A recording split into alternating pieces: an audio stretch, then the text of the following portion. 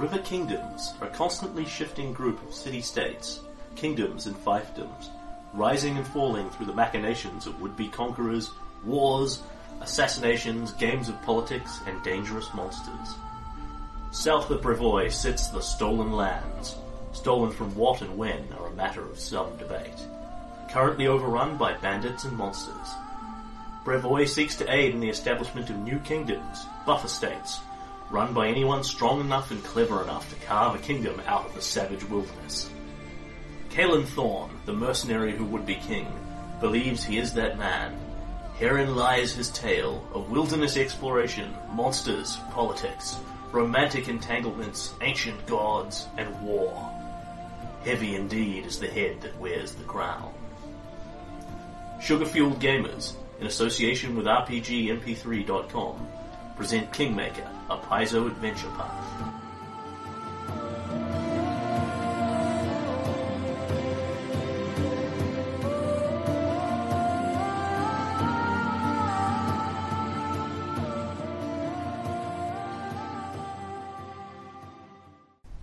A word to our listeners. This game is often interrupted. Whenever this happens, you'll hear our editor's tone to let you know when a segment of recording has been removed until we resume gaming. Episode 129. So, when last we left you, you and Bryn had journeyed to the Forest of a Thousand Voices, with the Clockwork King's body in tow. Discovered that you in particular are not welcome here. That the trees that weep have endeavoured to repel Caelan specifically. They have called you the Man of Metal, and from the context of what they're saying, it sounds like they might think you're Iravetti, or someone like Iravetti. In fact, I'll probably just give you this one at this point as Caelan thinks about it. It's not necessarily that they think you are necessarily the Clockwork King per se, but you are something close enough to him. The signifiers they use to recognise that are set off by full plate wearing Caelan. Yeah. Equally, they might give the same reaction to, say, First wandering through here. Yeah. Any man of metal, for whatever they use to define that, is not welcome in this portion of the woods. Yeah. And that is not the entirety of the Forest of the Thousand Voices. This is this specific hex. Yeah. Basically, presumably because Califraxis is buried here. Yep. Okay, and you have come out onto a grove, and there is that sort of wall of vines around it that Bryn has looked at and then just stepped through, stepping between worlds, and come out the other side, with dimension dooring in. Yes.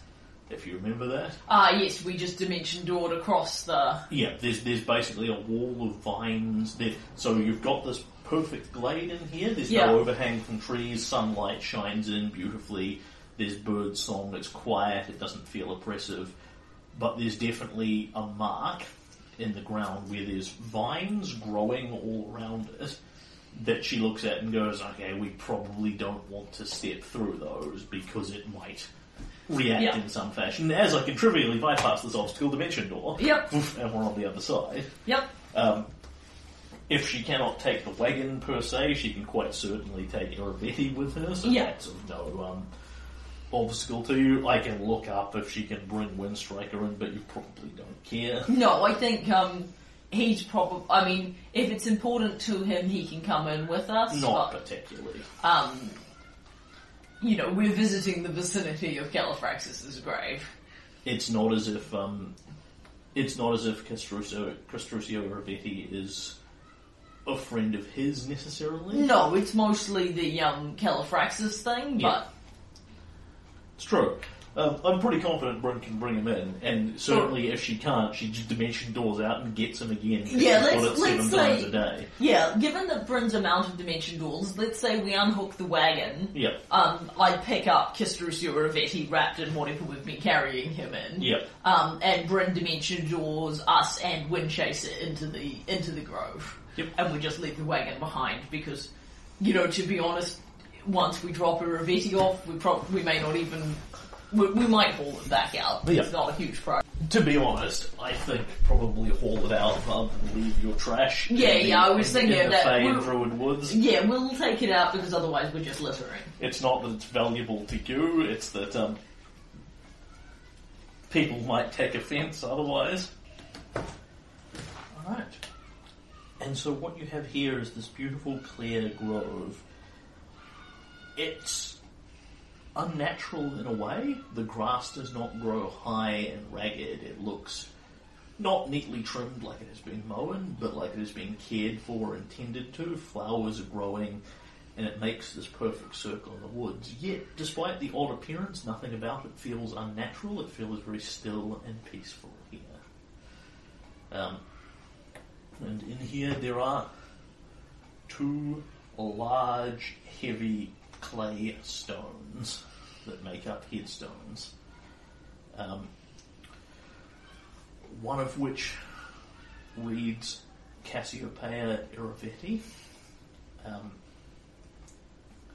and the date of her death, which is about exactly what you would think it to be. I can work it out specifically, but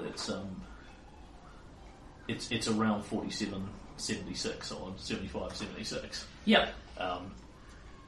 So when Bryn was about 8, kind of thing. So, but it's very much in the ilk of the dates you are thinking. That's brutal. Alright, so Cassiopeia Iravetti, born such and such, died 4776. She was an elf, so she is reasonably old, in the of 200 years. Yeah. Thing. Died 4676. And it reads Cassiopeia Iravetti, beloved wife, beloved mother, I will never forget you. With never underlined.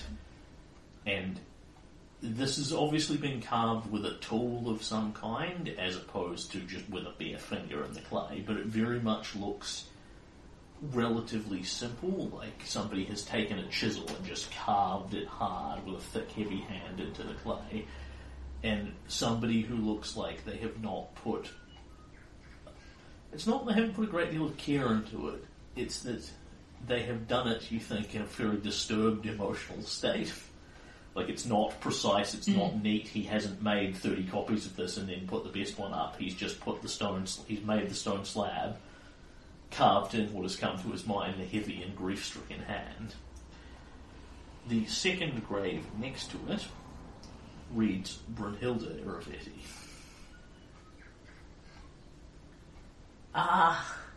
He thought she'd died? Presumably. Oh.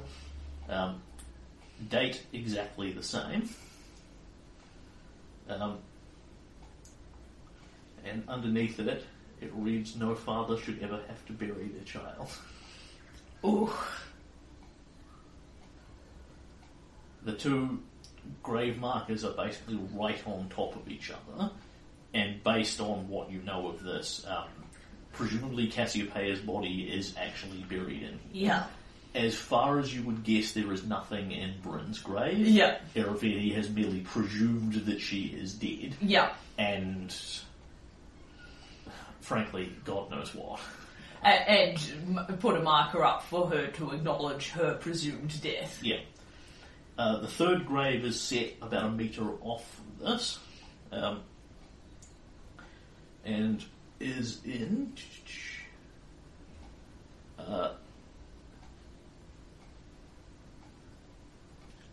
that is 4707, so nearly 30 odd years later. It reads Califraxis. This one is done in a fine machine-like hand, almost inhuman in its precision. Every letter is identically sized to the one next to it, to a millimetre. It is set precisely and firmly, and reads very precisely Califraxis, and then there is this lengthy string of names. ending with Redhorn, because of course he's a gnome. No, yeah. We've got like 13 different names. Yeah.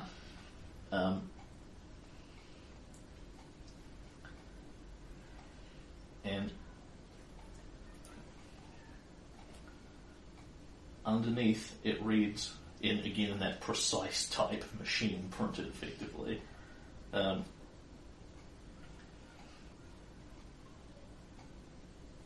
It reads, a dear friend and a hero of Pitax. Though we have disagreed, I will remember to miss you. Oh.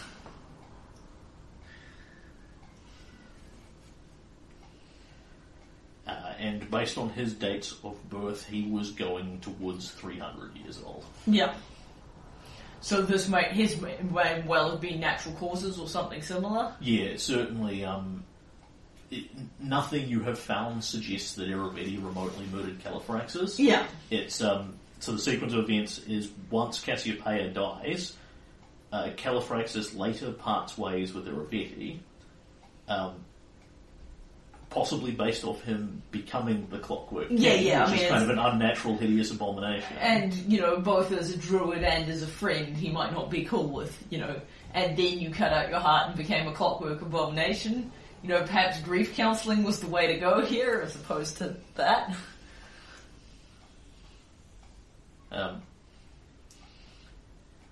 And the last thing it reads is, by his final request, let these graves remain undisturbed.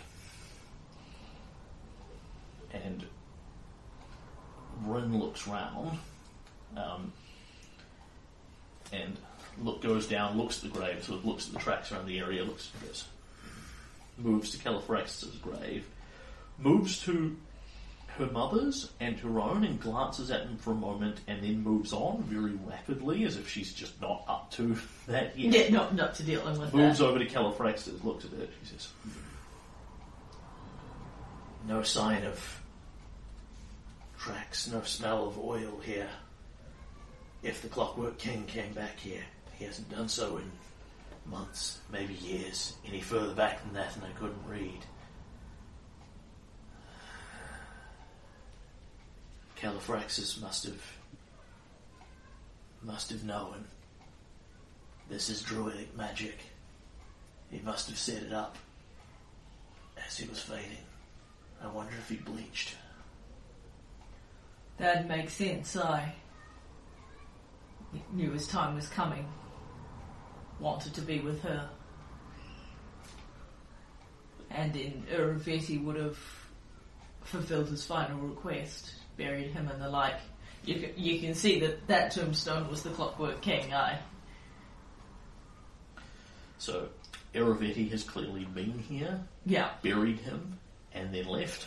Yeah. And obviously hasn't been sufficiently molested by man-eating trees or what have you. Yeah. But it's possible the man-eating trees weren't here when he did it, and they have come after the fact. It's also possible new man-eating trees have turned up and he killed the original man-eating trees. Yes.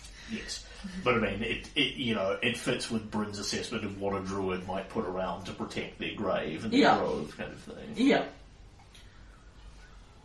Alright. Well, we need to bury him in that, but doesn't seem to be anything coming in or attacking, like... Do you want to take a little bit of time off?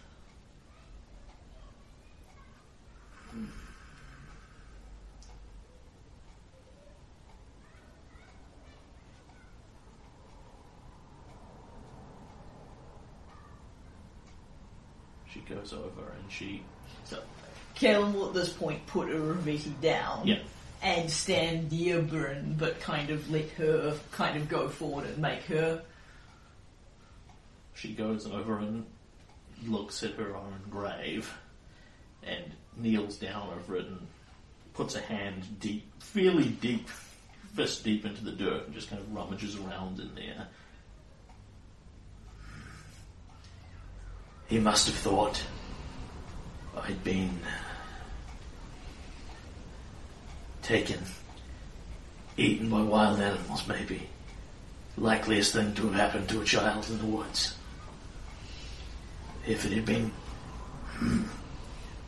something fiercer than a wolf, less caring than wolves, an owlbear, dragons, and Galarian anything. I suppose he thought I was dead. Makes sense. He wouldn't have looked because he wouldn't have known. Not until many years later. Maybe even then he didn't know. Maybe I just reminded him of her. Nay, I think he knew in the end, but he didn't know any more how to be a father to you. He had lost that part of himself by then. He wanted to take care of you and make sure you were safe, but he didn't know how to do that anymore. 8 years old. It's not so old for a half-elf. Nay. I remember little snippets of song, a faint smell, like old, used-up oil.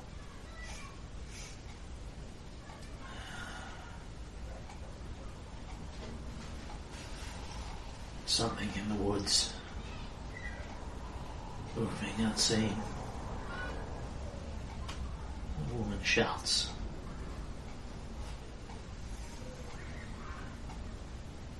That's all. Father and mother both. Caleb will move up and put a hand on your shoulder. I don't remember them. Foolish to miss them.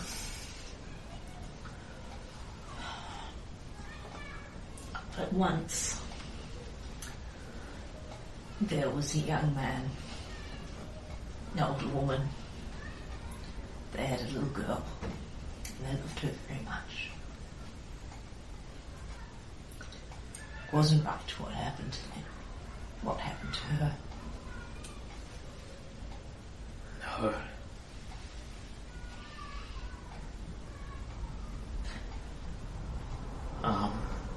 Somebody brought this harm to my pack. She scratches deep into the ground over her grave. We can try and find out who, but maybe it doesn't matter anymore. She looks over at him. Whoever is responsible for that. She clangs on his metal armor a couple of times. He took the next steps himself. Aye. He should have made a proper search for you, being sure you were dead before he gave up. And he shouldn't have done what he did to himself. Grief crazed or no. I don't know what I'd do if I lost you and the kids, but I'd be damn sure that they were gone too before I did anything stupid. And she puts a hand on the back of your head, stroking your hair, but quite possessively and grippingly. She says, I know what you would do. I'll tell you what you would do. You would mourn, and you would grieve us. You would miss us. If there was any chance of finding us or rescue, you would look.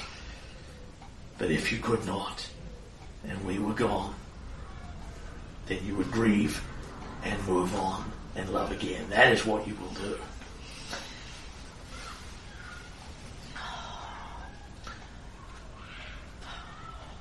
Wolves do not live so long. I have buried most all of my pack. That is life. It ends. Grief hurts, but we live. Aye. Life goes on, And Kaelin will kiss her. She will kiss you as well. Not passionately, but sadly. And Kaelin will look down at the grave of Cassiopeia. She made it out okay. I know you wanted her to, and she did. It wasn't so easy for her, but she made it out okay. We have a good life. You'd be glad of that, I think. He got a bit lost, but he's found his way back to you in the end.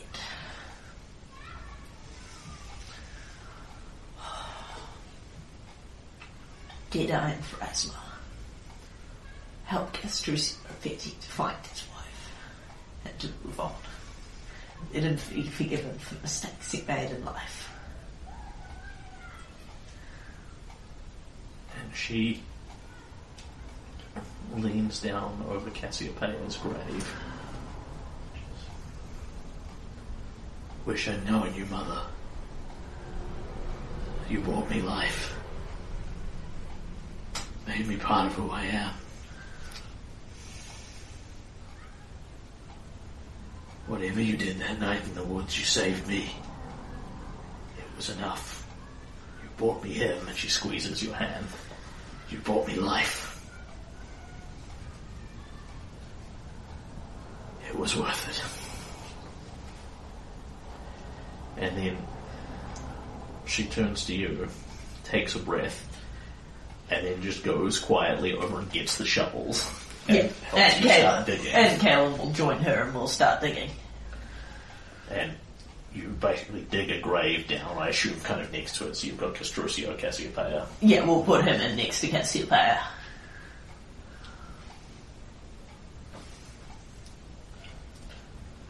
And you put him in the ground, cover him up, and then Bryn leans down over the grave again. Just, I wish I could have known the man before he became the Clockwork King. I wish you hadn't done what you'd done. I wish, like Tristan wanted, we'd found another way. But wishes do not fill hungry bellies. We live in the world that is. My father has been dead for a long time. I'm glad at least that I get the chance to bury him.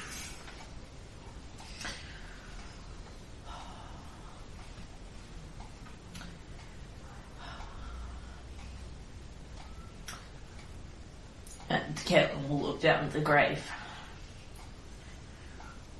We were enemies, but we were good enemies. You were always honourable. It's true to your word. I don't know what it is that you were scared of. I can only promise you that I'll do my best.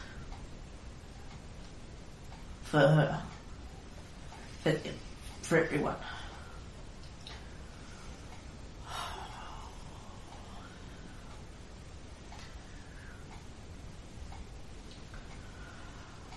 Rest in peace.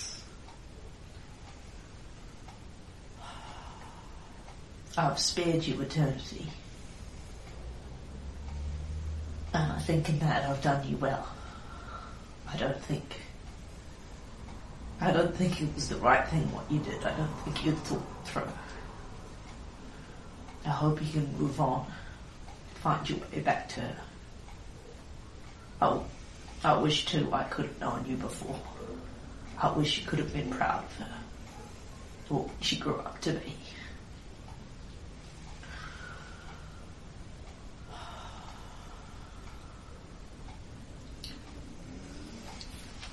Bryn will come and stroke your back gently and sort of nuzzle into your chest. I'm not a proper holy one like Father Bravia, like John, like Corwin, but Aurori believes in strength and mastery, and Castruccio, my father, and the Clockwork King both had that in spades. he was still alive. He still had a soul. It will go on where it is supposed to be. Even one like me knows that. No, I will briefly pat Windchaser on the side and walk up to Califrax's grave while we're here. Yep. I'm really sorry I didn't meet you. I think you were an awesome person. Thank you for the legacy that you left behind. It's been an honour to meet some of your friends.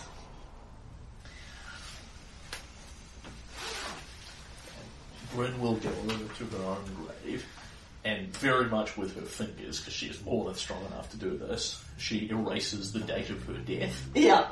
Leaves the rest of the message, and then carves underneath it, I live. A sacrifice well worth it. Sweet. So, Kaelin is going to get a big stone, if necessary, by borrowing some more of Bryn's dimension doors to get us out and back in. And then he is going to carve Castruccio Rivetti, and then underneath it, the Clockwork King. Date of birth, date of death. I should be able to know date of birth. Absolutely. Yep, date of death. He is 88 a couple of years ago, so he's now probably around that. And beloved husband, beloved king, absent father. Nice.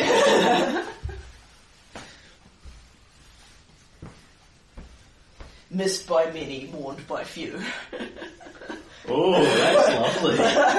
That's a nice ambiguous message. It's very fitting. Yeah, and then And you did right, because that was what his funeral was. Yeah, and then I will finish a good friend and a better enemy.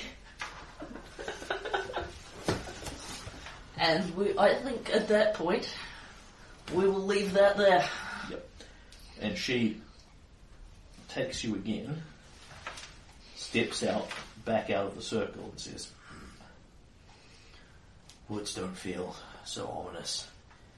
Safe to camp here if we need to. We can just move on. Glad I came. I needed the closure. And she falls into your chest. Yeah, Caitlin will just fall. And for the first time in a long time, possibly the first time you have ever seen her do so, she cries very softly and quietly, muffled into your chest. Then I think, let's get out of here. We'll make camp on the edge of the woods. This place doesn't like me very much, and I want to be somewhere where we can rest tonight. I heard your words, says Windstrider. Califraxus will be proud. Thanks for coming with us and carrying him. We'll get you to take the wagon back out, and then we can all three of us rest tonight. There is but one king in the Stolen Lands now. Huh? I hope it doesn't come back to bite me. And he rides out, and he is in fact dead right. At this point, the bit that is the Stolen Lands, minus several bits you've carved off the side, now belongs entirely to you. Yeah. The other bits are not the Stolen Lands because they have been given to other kingdoms. Yeah. So, perhaps to put it another way, the bits that have been temporarily defined over the last 100 odd years as the Stolen Lands Yeah. now belong entirely to Stagthorn and Caelin. Yeah. I have paid a high price.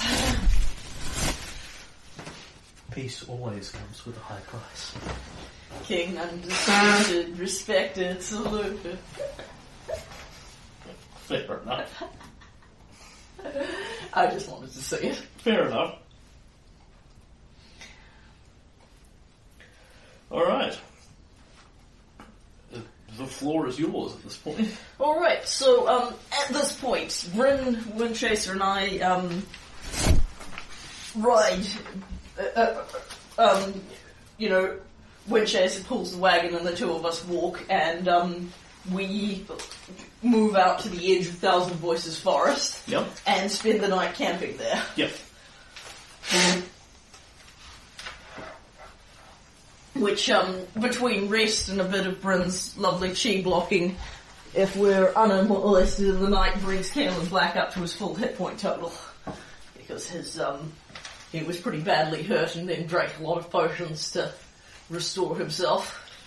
You are not, in fact, completely unmolested in the night here. Okay. This is outside of your presumption would be that this is probably outside of the territory that Irovetti regularly had patrolled. Yeah. But what you are attacked by is effectively some random woods animals of CR2, Yeah. whom you obliterate into the ground. Yeah. But the point there is not this is hard and disturbs your rest. The point there is that these are the wild lands that Irovetti either deliberately or unintentionally didn't civilize, Yeah. or didn't patrol. Alright, and yes, we rest, fight off some wild animals, rest some more, and on the edge of Thousand Voices Forest, and then we turn for home at that point. Yep. It is, our mission was to deliver Irovetti's body. We still have a bunch of terrain to explore, but everybody's tired. This is actually, Caelan hasn't had a kingdom turn this month. Yep. This is what we've been doing as effectively an emergency mission in La Marchand. And 9 years later, the kingdom is yours. The stolen lands are yours. Have I been ruling them for 9 years now, have I? Depending when I don't think it's ticked over quite yet. But Yeah. it's 47-22 to 23 now. Yeah. 47-13 is Yeah. when you came down to clear out bandits and Yeah. fight the Stag Lord and things. Yeah. Your first year of your kingdom starts Eridus 47-14. Yep. Where the first thing you did was have a conversation with Svetlana about whether her husband was hitting her or not. Yes. Then met Lillian Mavashti. Yeah. Then Tobias was born. So Tobias is a year younger than your kingdom, basically, Yeah. because you had that year of peace in the intervening. Yeah. Then Hagrolka appeared. Yes. Then you went to the First World for Yeah. the first time. Yep. Broke up with Lillian, and that's about where the podcast starts. Yep. Yeah, I think it starts with that fascinating diversion into the First World. Yeah, so yeah, 4 okay. episodes or so in. Yeah. It's Like, well, you failed that save. I guess you're in another plane of reality now. Yeah. Let's keep dreaming. That was one thing Bryn wanted to say, while we're still vaguely on that scene. Yeah, Just slightly yeah. rewind. She will say to you, probably the next morning after she's had some time to think about it, she puts a hand on your back again and strokes it and she says, I have a better idea now why you tried so hard without us. I have had better luck of the two of us with fathers. But that's one of the things about getting married. As your father-in-law.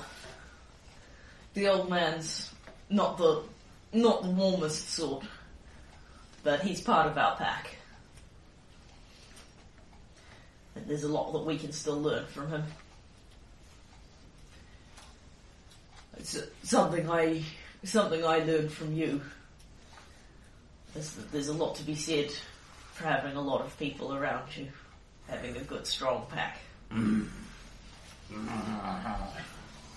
We've got you and me, and Tristram and Van and Eldis, Svetlana and Tobias, and Brandon and Micah. It's a pretty good pack.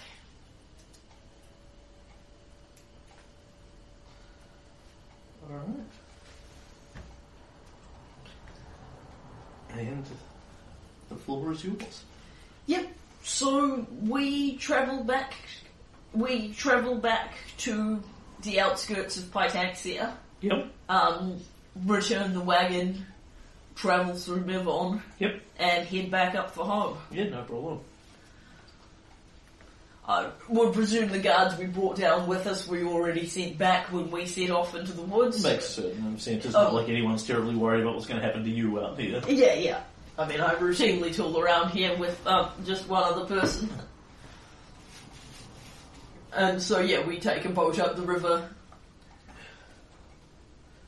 Yep. Move on river, head back into Stagthorn and head back to Elk's Rest. And you are home to a new era of peace. Yep. And at this time, I would like to get a pencil, mark off some days of travel and have a kingdom turn. Sure. 13th to the 19th of La Marchane is the kingdom turn. Yep. And that will pretty much be, I'll have a kingdom turn, deal with anything that happens in the month, and then not go exploring, because that's pretty much been my exploring. Yep.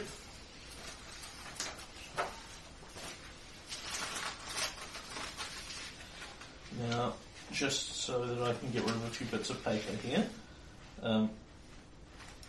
we probably no longer need stats for the Clockwork Dragon, the Clockwork Copy. I might keep a Rivetti himself, because that comes up periodically, but I probably don't need all his gear. Yeah, I have treasure divided his gear, so we don't need his gear anymore. Cool. We don't need the armies. All good. Cool.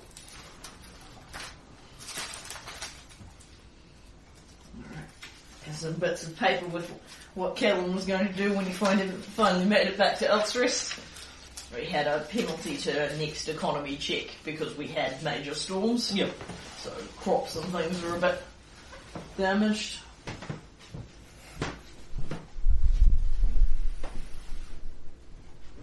Blimey. Rasteline paid me 76, paid an impressive amount of tribute for Pitaxia. Yep. Which is fair, because I did give her a giant city. Well, I think that's your chunk of what was in the treasury. Yes, that in the makes treasury, sense. effectively, which she basically gave you the vast majority of. Yeah, on the basis that She was getting the city. Yeah. And, she's just kind of going to run it at a loss for a while. Yeah. Because she's got a larger kingdom that she can fund it from. Yeah. Yep, so that would be 122 build points in the treasury. At least. And 4 points of unrest, because it was a bit of an energetic month. A bit of an energetic couple of months.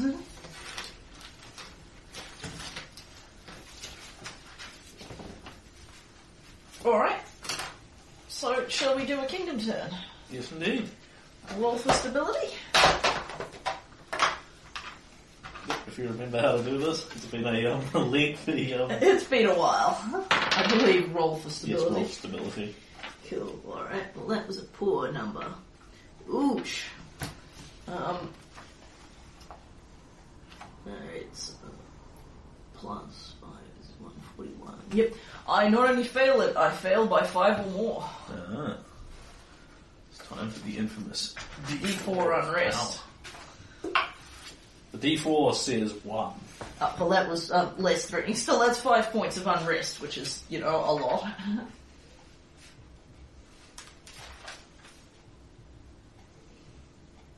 Yeah, that's right. That was actually even higher, and I brought it down to 4. Okay. Possibly it's time to set your Royal Enforcer. Yep. Alright. Possibly it's time to build the jail of Lakeview. Alright. Pay consumption. Next step is pay consumption. Yep. Then fill vacant magic item slots. Yep. I've got 1 vacant magic item slot. And that's a medium one now. Yep.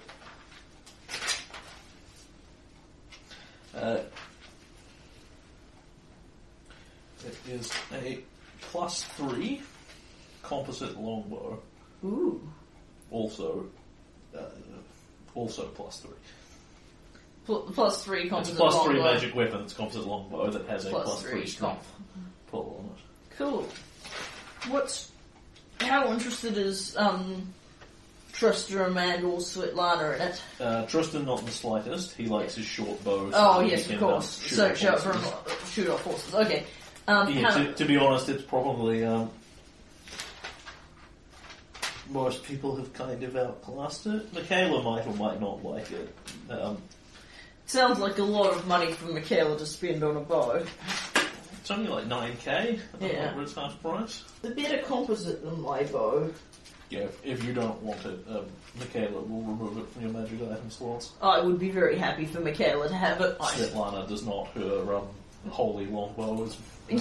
much more her thing. Yep, Michaela can buy that. I also have a +3 rapier in the treasury. In the pile of magic items. Is Svetlana interested in it? To be honest, she probably is not. She has a rapier, but the last time she pulled it out was a good while ago, and she's not the same. She needs it as badly as Michaela needs the composite longbow, and that it's a good, cheap backup weapon, but Svetlana is not that sort of person. She doesn't plan meticulously for every contingency. That makes sense. Cool. Alright, we'll flag that one as not interested as well. And at that point, I'm going to clear the Wand of Bear's Endurance from the top slot. Yep. And have 2 spaces. You may use Huxley to modify your unrest, if you choose. I do not want to. As I have a huge amount of money in the Kingdom Treasury, I'm going to solve this problem by building things. You may assign your leadership if you'd like to change your council around a bit. I think we're actually pretty good for the moment. Yep. So, last turn we got some unrest from picking up Leon as our new treasurer. But, we're probably pretty good to just leave. And, of course, Akora took back over in the Viceroy slot from Deneb because we hit time of peace. But everyone is probably pretty good where they are at this time.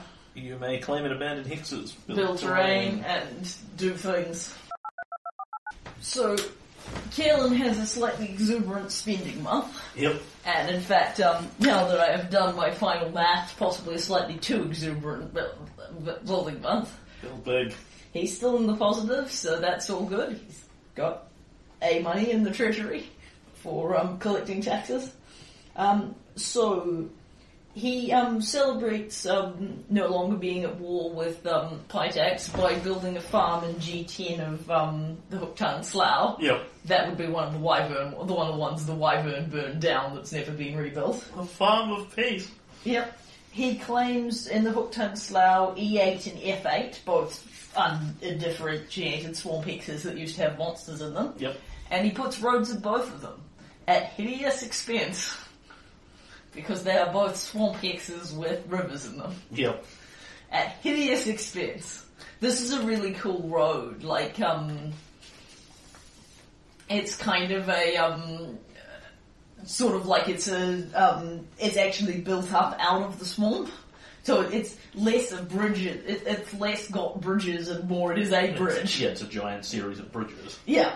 So I'm roading from Fort Drelev back into Elk's Rest. There's a forest road in Elk's Rest that connects down to the point. Yep, so you're going to road all the way through the swamp. Yeah, so I'm going to have a long... I've managed to make it out of the swamp. I only need to connect a couple of road hexes, and I'll actually have a alternate road route. Are they as expensive and then as expensive again to road through rivers and swamps, are they? Well, swamp's one of the more expensive road types to road through, and then you double the cost of the road because you're putting in a bridge, which isn't so bad if it's a grassland hex, but gets it and really cheap to road, but it gets a bit painful. And when you do 2 of them, even more expensive. But he was not done spending money, because then he put a guild hall in Elk's Rest and a cathedral in Elk's Rest. So I want to talk a little bit about the cathedral. Sure. So rather than replace the Temple of the Elk with the cathedral and put in a separate temple, what I've done instead is kept the Temple of the Elk and put in a new cathedral, on the understanding that the cathedral is actually to multiple religions, not to a specific deity. Yeah. So what we've done is rather than... Because in Fort Drelev we built a very Gorham-y cathedral that was 90% Gorham, because that's what they asked for. What we've done here is built a cathedral that is more dedicated to Aristil than other deities, but only somewhat. So it's kind of like a Temple of the Many style thing, like in Korvosa, but with a bit of a heavier Deadeye focus, because he is the deity of the kingdom. So, he has the big central shrine, and then there's like little shrines to a whole bunch of other good or neutral aligned deities dotted around that people commonly worship, dotted around the cathedral, and then, like the tiny ones, the deities people don't worship so much, like Sarenrae and Shaylin. Yeah. Neither of whom are big here out the back. But yes, we build a cathedral. And we build another guild hall. So I know what those give me. And at this point my unrest plummets to 0. And I get a couple of new magic medium item slots in Elk's Rest and a bunch of loyalty and economy bonuses and stuff. The other thing that I theoretically get is that it halves the cost of my promotions. Yeah. Is that every time I build one, or just the first time I build one? Your cathedral? Yeah. No, it's when you have a cathedral period. So more cathedrals don't continue to halve the cost of promotions. Correct, and cool. Also you'd very rapidly hit the point where it wasn't actually providing you a return. I suppose eventually, if it's D&D, it'd be round down. Yeah, well, the thing is, it would drop my consumption by 2, which is certainly a return I'd be interested in, but I think it's perfectly valid to say that first cathedral gets you the benefit, more cathedrals continue to give you the benefit, but don't give you a double benefit. People come here because of your superior religious culture. Yeah. But you cannot generate an indefinite number of people out of it. Yeah, that's fine. Cool, so that's, but it does mean I'm effectively keeping my promise to primarily Tyrion Nemesti, but also various people to have a cathedral in the city that wasn't a heavily Gorum focused one, and was a much more Deadeye focused one.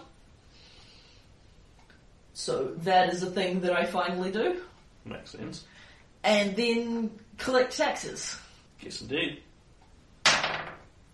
And Kellen rolls a nice big number, I roll a nice big number for Kellen, which is really what we needed here. And then I subtract 2 from it because of the storms. Which still beats the DC.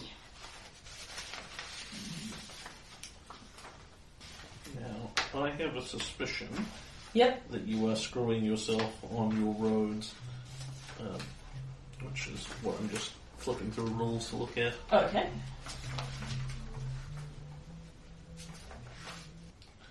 So, I don't think you need to, The Hex contains any rivers, double the listed cost to reflect the need to build bridges. Yeah, but every marsh hex contains rivers. Right. Because that's what makes it a marsh. Okay. I would probably charge you that if you wanted to, road through, there's 1 or 2 hexes where you could theoretically go from one side of Lake Hooktongue to the other. Yeah. Because at that point you genuinely need a giant bridge. Yeah. But the road cost for marshes is already high because you are having to pay for far more complex roads. Right. So I don't think you need bridges in a marsh hex. Cool, I will actually write that on the rules sheet. Unless you have a marsh hex that very specifically has a huge ass river running through it, which none of Fort Draylebs do. Yeah. Yeah, I'm not, it's not like I'm deliberately roading through swamps, but if you want to cross the, lower area of, Fort Draylebs, there just isn't another way through. It was originally intended to speed up troop movement because at present they have to hike right over the top if they want to go by road. Wars when everything gets built. Yeah, but it's now going to be serving other purposes. I'm loosely contemplating putting a new settlement in the Keep of Flowers hex. Yeah. On the basis that I'm tired of people colonising that with their armies and things like that. And also, we've had some time since the various incidents. And it might be time to actually do something with those archaeological sites before they get wrecked again. But at the moment I'm just connecting it via roads, although now that we're in peacetime, building a settlement's a slightly less scary prospect. In any case, that's what I do for my kingdom turn. We embark on some massive projects, then we collect a big pile of taxes and the treasury blossoms.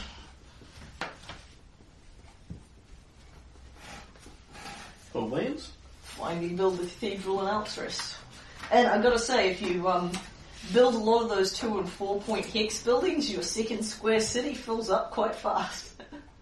Oh, and I built a house in Alcatraz to pay for my guild hall, but, you know, it wasn't really much of a thing.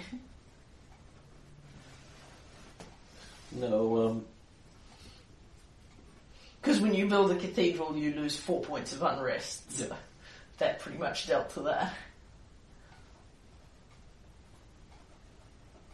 But yes, the bonus health helped too.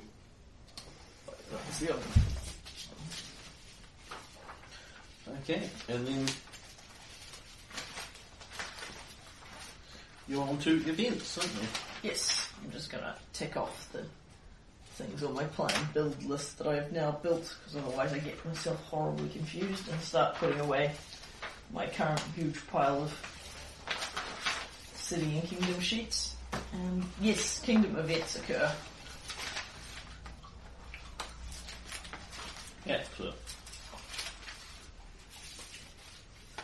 there's a few little different ones happening here in no particularly compelling order. That shit out. Do you want me to decide at random or just arbitrarily start with the... I'll start with the most vaguely logical one. Yep, sounds good. Your counsellor is doubtlessly the one who would bring this to you, Christopher Rossi, is it? Yes, it is Christopher Rossi. So, he has come to speak with you in a completely non-urgent fashion, just on his generally assigned meeting duties, like once every several days. Yeah, because, I mean, it's explicitly his job to come and tell me about... I mean, all my counsellors talk to me about what's going on. Yes. But it's explicitly his job to do so regularly because he's supposed to be bringing me the concerns of the people. So this is just his regular concerns of the people meeting? Yep. And cool. so he is sitting down having his regular concerns of the people meeting. Yeah. Let's see here.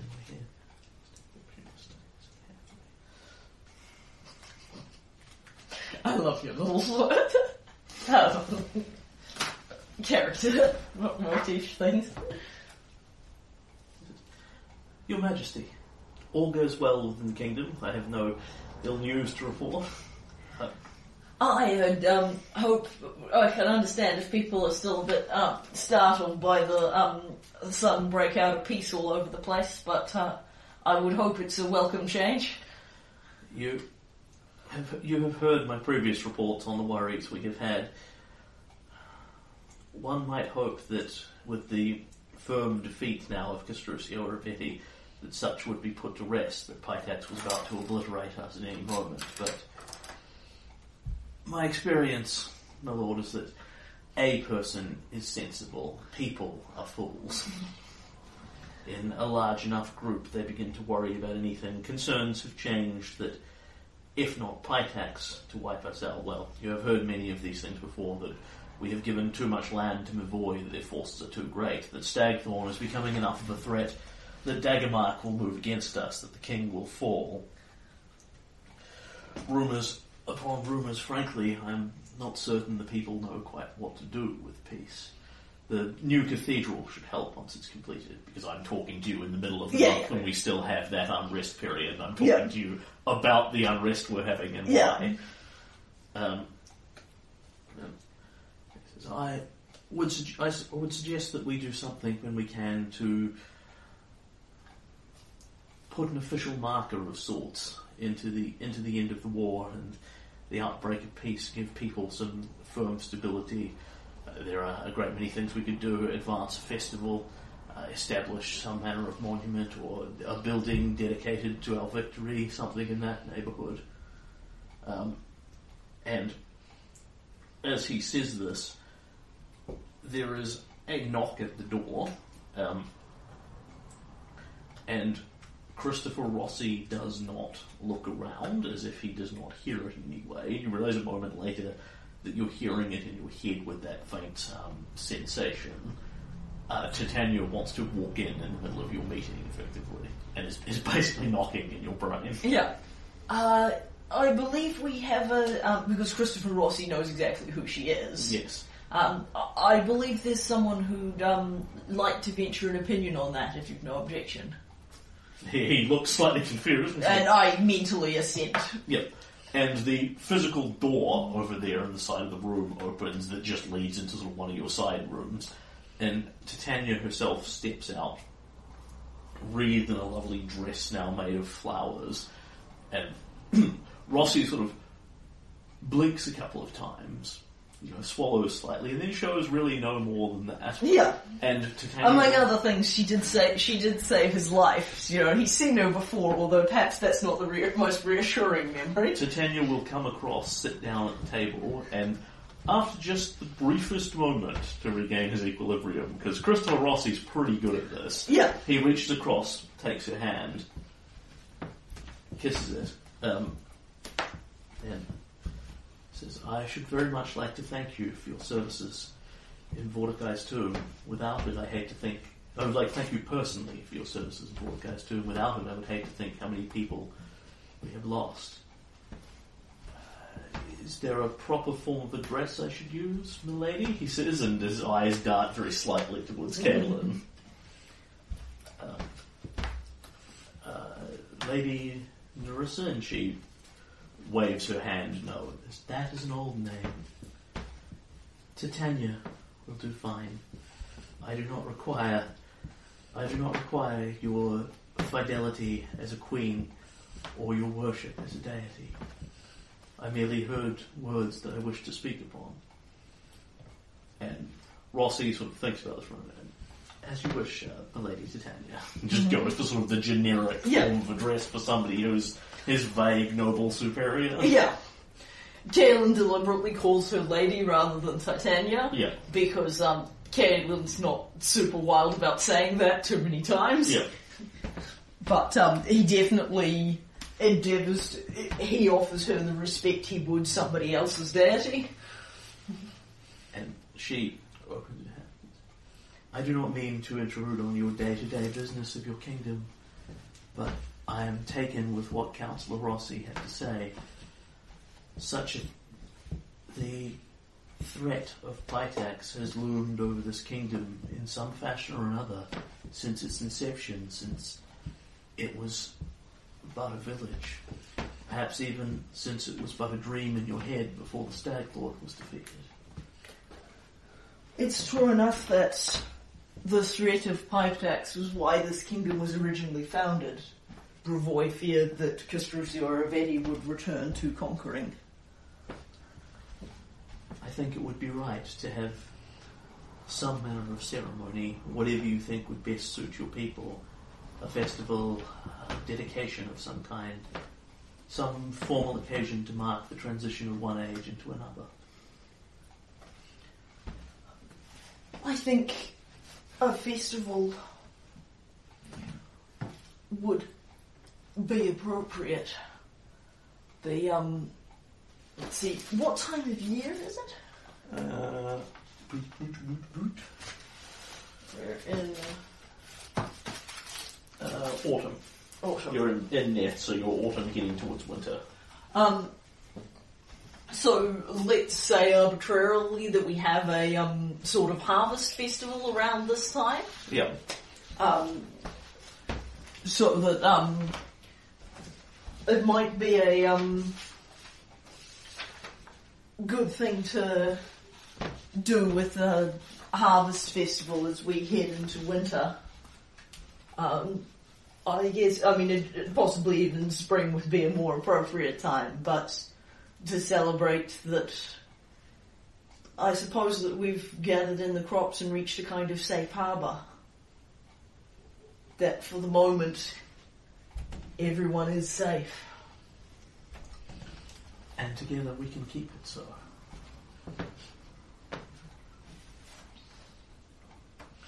You think in the River Kingdoms of all places, it's well worth celebrating peace while we've got it.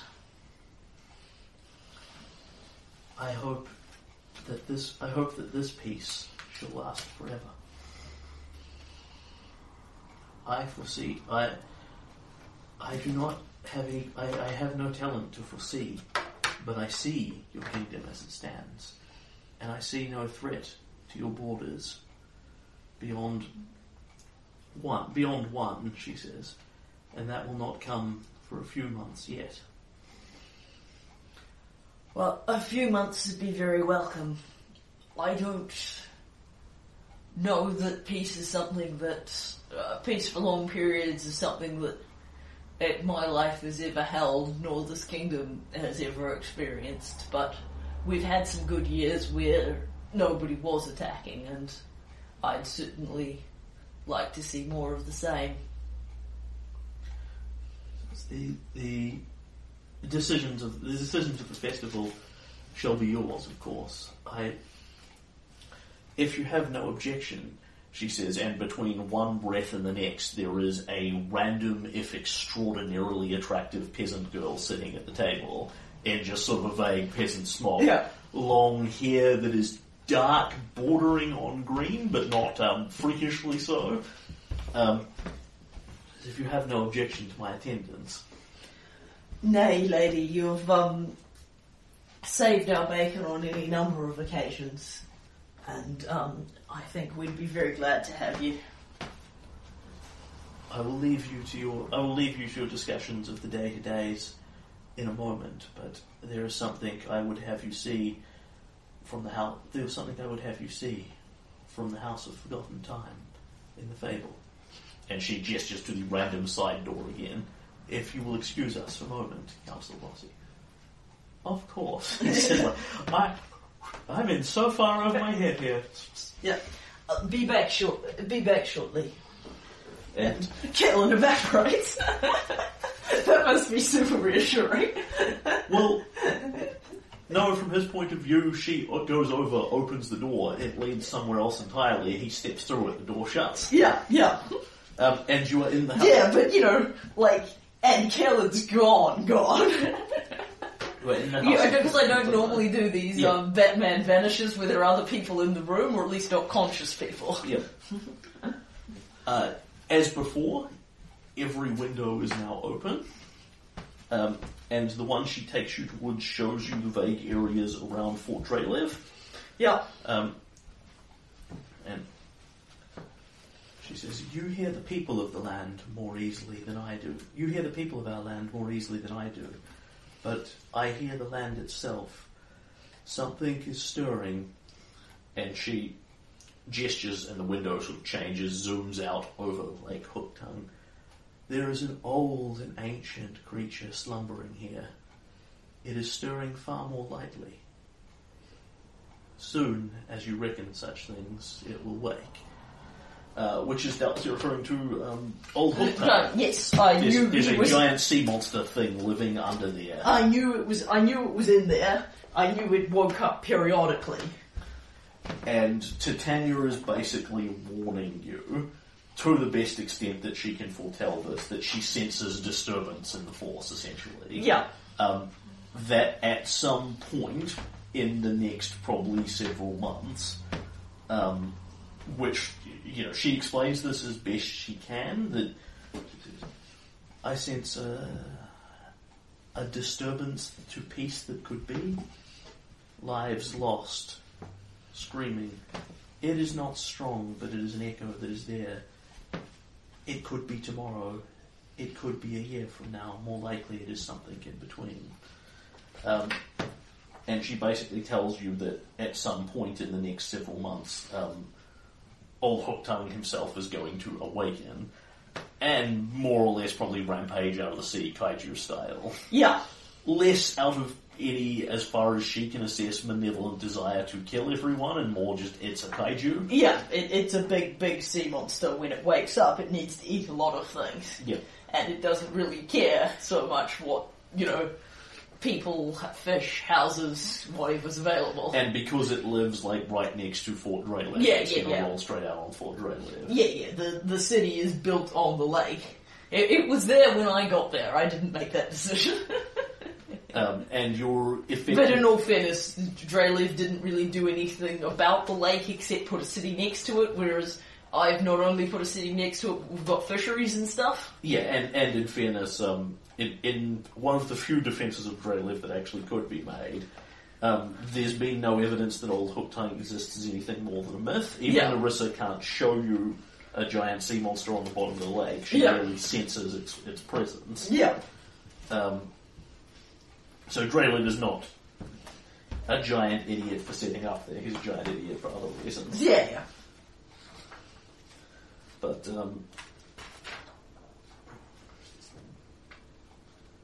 that will effectively be an army-sized combat. Yeah. Kind of like the owlbear, but significantly bigger. Yeah. Which, Titania doesn't mention this, and probably doesn't even think about it. Tristan would probably think about it later, that it's very likely that Old Hooktongue exists because there's that same bleed of First World energies down there mutating the creature. Yeah. So that's why she can feel it, because it's very partly a denizen of the First World at this point. Yeah, if she hadn't been playing for another team, she could have warned me about the owlbear. Yeah. Hooktongue very partly belongs to her. Yeah. And that it's the same kind of creature that she is. Yeah. So yeah, that's about what she wanted to tell you. Cool. Was, yes, I'd like a thing of some kind. Let's have an official peace thing. Yeah. Also, kaiju. Yeah. So, basically at that point, Caleb will thank her for the warning. Yeah. Talk a little bit more to her and politely, and then leave. And, will thank her for what she's done for this kingdom and what she's made possible. Yep. Return to his office room and... And, it's only been a couple of minutes. Rossi is just sitting there, quietly sitting there taking notes. None of which appear to be anything about the kingdom anymore. Looks up at you. You all well? Aye. She is a remarkable being, but a troubling ally. In many ways. Iravetti thought we were completely mad to trust her, but they seem to be very antithetical. Undoubtedly. She didn't ken well to him. He didn't ken well to her. War and peace, machines and nature. She's not who I follow, and he taps his Aristotelian amulet. But she's been a very staunch ally, and we owe her for that.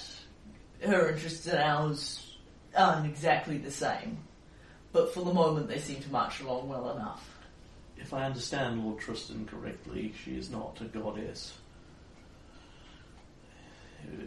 A shadow of one, in part. As to what I can say to some extent what she is not. What she is a harder question. The High Fae weren't gods as we understood them at the height of their power. That's just as good a word as any for them. But I find it easier to think of her as such because it's something I understand, and it doesn't hurt when she's akin to popping in and out to remember to be respectful. She's not a stickler for such things, but it makes me more comfortable to mind my manners. And I'm not. There is that one fellow who decided to I don't know if you picked up on that one, but that one fellow who decided to summon the Fae for a dance. She very kindly obliged me in ensuring he survived the experience, but it was by no means a sure thing. I do not think quite as intent, but when one is holding a tiger by the tail, even one that is tame and friendly, there's always an experience to tweak it. Yes, I think it all worked out and he learned a valuable lesson that will serve him well in his lifespan, given that he continues to have one and all. That's right, because he summoned the closest attractive Fae. You're psychically linked. Oh god. Titania appeared. And then Kaelin had after he hadn't turned up after an hour or so, Kaelin went and had a private conversation with her and asked her if it would be okay. How did she feel about him surviving that experience? And she said, I am not likely to be summoned. Does this really mean something to you? Yeah. It would be cool if you would. Okay, fine. Yeah, the survive the bugger experience. was kind of expecting to whistle up like a nice dryad or a Nixie or something. Yeah. Yes, but open-ended summoning spells. Yeah, he wasn't doing it right. It's a valuable experience that will serve him well before he does it again. And in terms of what you do for your Festival of Peace or what have you, Titania has no real... she has an investment in the concept, she doesn't have any investment in the execution. So effectively, if you throw a festival, it's covered under your existing festivals, etc., etc. If you want to build a building and have the University of Peace or what have you, you can. If you just want to have a festival, we'll have some description and some visitors and that sort of thing. Yeah, I think But that's entirely up to you as the player. Yeah. None of the NPCs are vested enough to push for anything. Yeah, I'd be happy to, next month build some kind of peace-oriented building, something that's about, that's non-military. And dedicate it during the festival. Yeah, so I'm good for that as a concept. And then I think we'll make our Harvest Festival kind of a dual-purpose thing. If we are having a peaceful year at that point, we'll celebrate that we are. Well, it's only next month. Yeah. So this year, any year that we're not at war, because it's literally, that. At this point, it'll be a couple of weeks away, so you're hitting the point where you're planning it. Yeah, so we'll celebrate the fact that we are at peace, and that'll be what we celebrate any given year that we are at peace. Could I have a name for it in some fashion? Let me think on that. I would like to call it the Safe Harbour Festival. Hopefully it's not the month we're attacked by the giant sea monster, but it's kind of the ships are safe. That would be ironic. But it's kind of the ships are safe at the sea, the harvest's brought in. Yep. And nobody's currently trying to kill us. So Titania can't predict that one, both because A, she claims to have no skill with foretelling at all, beyond some fairly specific things, and B, it depends on what the GM rolled at random on his charts, which she can't see. Yeah. So I'll turn my 2 notes into a single note with information about that before next time, unless we actually get to next month's Kingdom Turn tonight, which we won't. Cool beans. Yep. We can knock it off here, or we can do the other events. They're not big, they're only as big as that, but there's a few of them to go. Oh, cool. Well, let's keep going through a few little ones. So I'm just going to make some notes. Then there are 3 more in no particularly compelling order. Shall I roll at random for them? Yep. 1, 2, 3. Alright, so you are about your day-to-day business again. When you receive a report from Leanne, your page. Yep. There's a next one up's a Markanth. He's a centaur scout from. You have him assigned to look at one of the regions where the glass is growing strongly in Fort Treliv. Okay. That sounds like something that I should be worried about if it's the one that I'm thinking of. Yeah, he hasn't shown up here, urgently kicking down the doors by must see the king. Yeah. But he has shown up.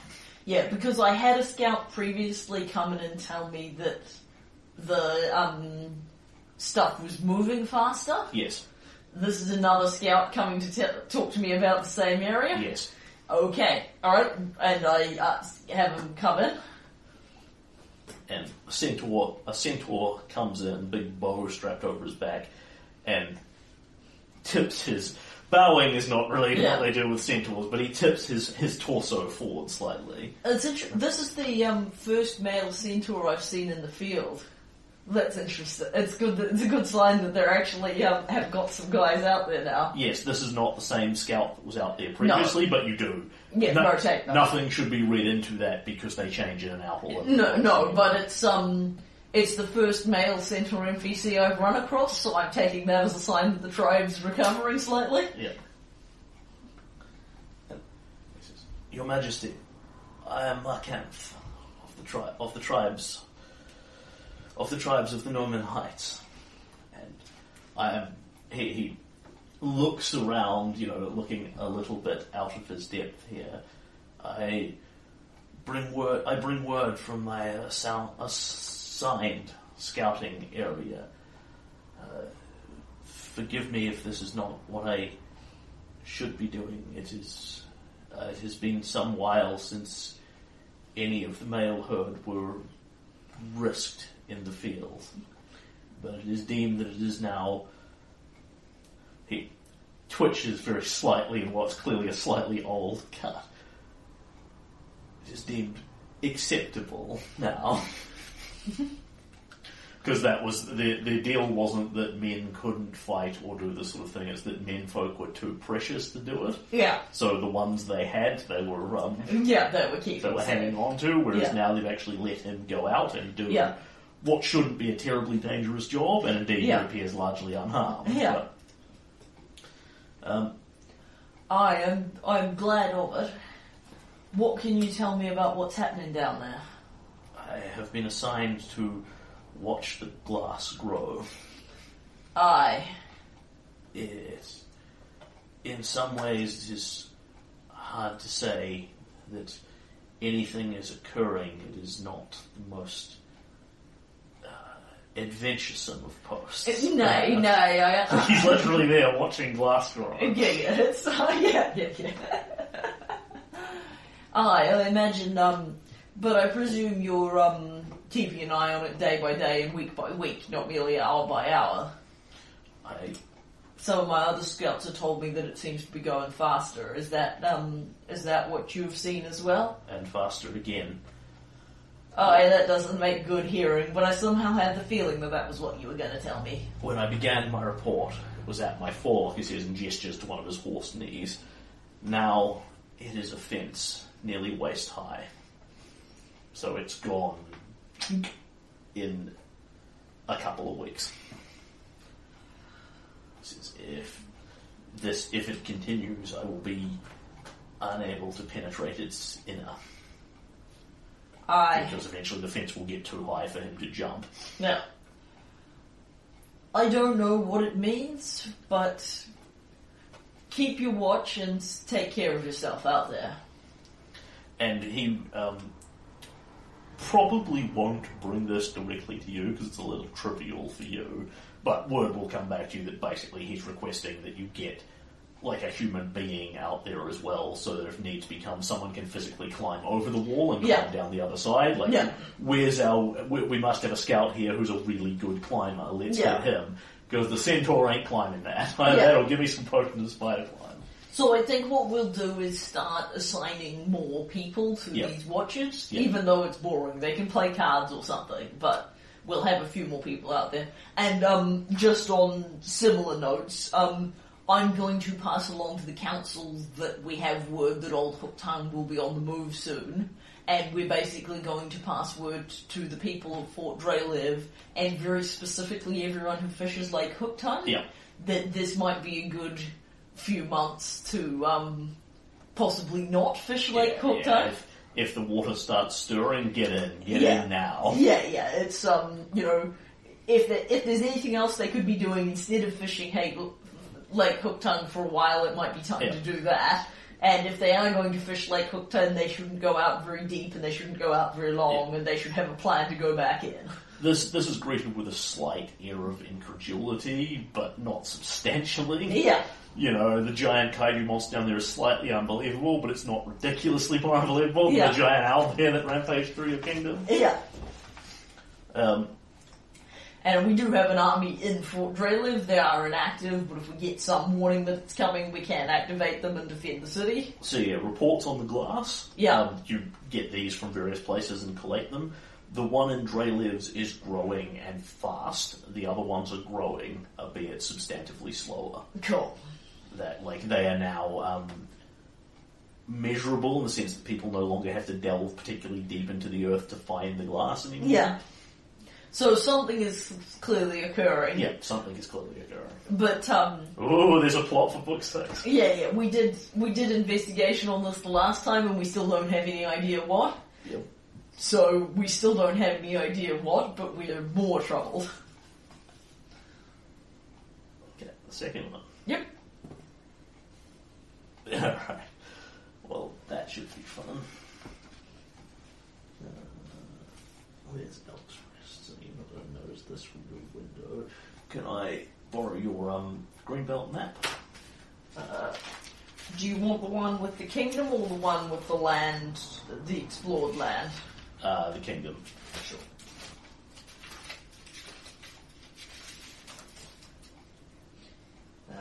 Yep. It's just scene setting for what would be observable to Kaelin versus what would reach you as a report after the fact. That's the kingdom.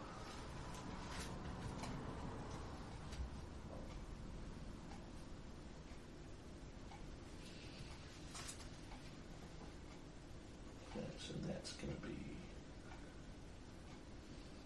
Merkvale Woods, so you'll get lizard reports on that.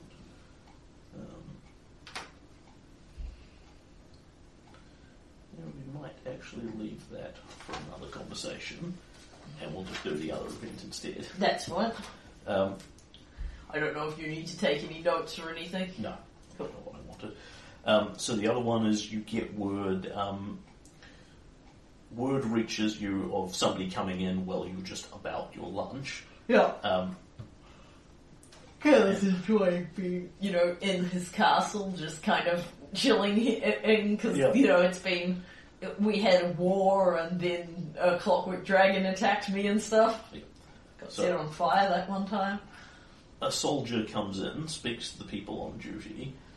You would recognise the style of uniform as being. He's not a soldier per se. He's one of the guards at the Temple of the Elk. Yeah. Have guard generally. Comes in, whispers to someone. He gets some nods. Comes forward, whispers to you, and leans down. And says to you, "Your Majesty, Priest Jod Kafkin requests your presence, and that request your presence and that of anyone you think might be of aid at the Temple of the Elk. There is no violence, but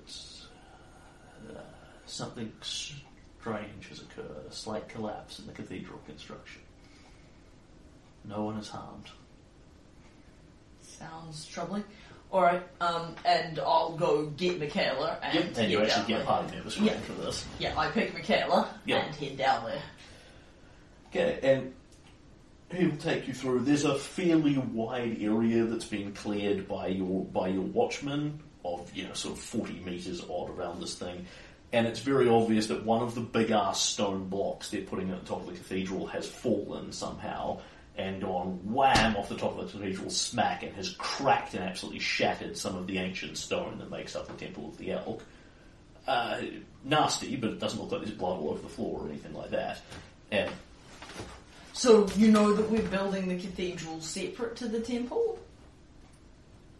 Because we weren't... I said we were building the cathedral on a separate site. is it in a separate hex? Yeah, it's in a separate area of the city. We were keeping the existing temple Yeah. and putting the new cathedral in a separate area of the city. So it's not next door to it. It's not next door to it. Right. There's no reason it can't be, nearish. No, that's fine. Yeah. In that case, a section of the Temple of the Elk has fallen down. Cool. Yep, that's pretty significant. Yep. So some of the ancient stonework has just collapsed.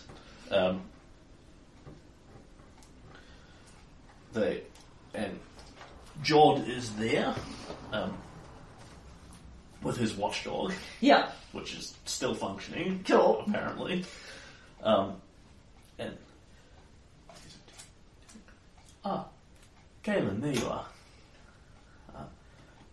People tell me there's something a little strange to see here, and I was hoping to get your opinion before it's all wrapped up. As you can see, he little gestures vaguely up the area. We were borrowing some of the masonry and some of the sealants from the cathedral construction to seal up some of the old stonework.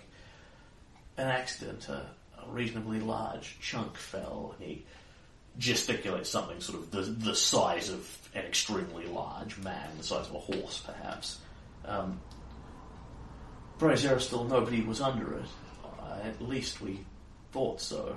I had the stone pulled away, and my people tell me, well, your eye's better than mine, he says, and gestures you to it. Yeah, and Kaelin and Michaela walk forward and take a look. And what you see is there are impact marks all over the stone. People have dragged the big stone blocks that have fallen away.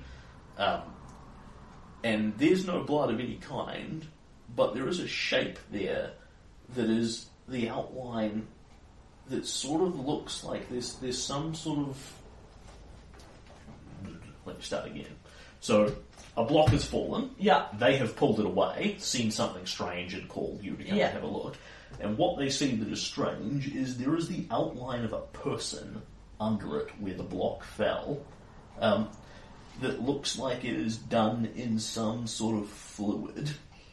Definitely not blood. It doesn't look like, say, an invisible person has been splattered by this, or this thing would just be a cataclysm with blood and gore. But it's like somebody was there and they were crushed by this block, but there's no body and no giant piles of blood or anything like that. There's just this sort of outline of a person lying on the ground, a humanoid-esque figure, and an outline in some sort of goop. Okay, Kaelin's going to crouch down, look more closely at the outline, and kind of poke it with a finger and try and figure out what he's looking at here. Well, what do you make of that? Says Michaela. I confess I'm a bit baffled, lass. I'm kind of hoping you... For starters, give me a knowledge, nature, or survival check. Okay. I can do some survival-y type stuff. Not, per se well. 11. So,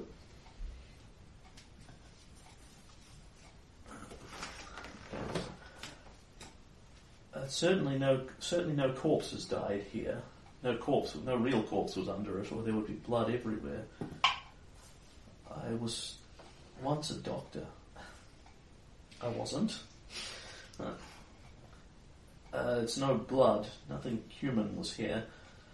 And she looks at it, makes a heel cheek, and goes, "Okay, this was not blood." Yeah.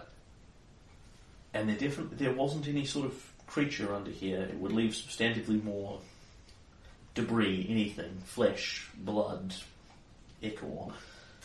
It's as if a shadow of an old something was here. And you bend down and look at it, and you sort of put your finger in the stuff, sniff it. It's sap. Sap of what you struggle to identify. You are not an expert at this. But there's like an outline of a person drawn in sap here. As if they were just lying down on this particular area and the block has just gone splat on them. And in fact, at that point, I will take a search check, which Michaela will be good at. Well, that's good. I'll try and aid her. And fail to aid her entirely. No, not as if they were lying down. Whatever figure, whatever outline this was, look, they've been crushed backwards by the block here. They were standing, facing this way, towards the door of the Temple of the Elk. 2 steps down. That's what she gets from it. Like, it's as if there was a figure standing here and the block went and killed them. But it didn't, and there wasn't. And apparently if they were made of anything, it was sap. But again, you concur with Michaela's assessment that an actual plant person wasn't killed here, because then there would be sap and bark and bits everywhere. It's almost... It makes me think of Oberon. Is this where you met him first? Aye. I'm pretty confident. I can't remember. Yeah, no, it is. Yeah, it is, but I can't remember who was with you at that. Yeah, no, I can't remember either. I suspect probably Tristram. Voice of the editor here. So at this point, the rest of the audio has been corrupted for some unknown reason. There's about 20 minutes or so of missing play on the end here. They confirmed the spot where this strange shadow was the same place where Oberon stood when he first met Kaelin clearing out the Temple of the Elk back in unrecorded Book 1. Meanwhile, Mab's tomb, where Kaelin had taken Gatekeeper the sword from, the hill that it was in had collapsed in on itself. Tristan looked at it and pondered that these might be spots in the River Kingdom where Oberon and Mab's influence was particularly strong, and these happenings might represent the loss of their influence somehow in the River Kingdoms. We ended the session on Kaelin being awoken in the morning to news that Candlemere Island had sunk overnight. Dum dum dum.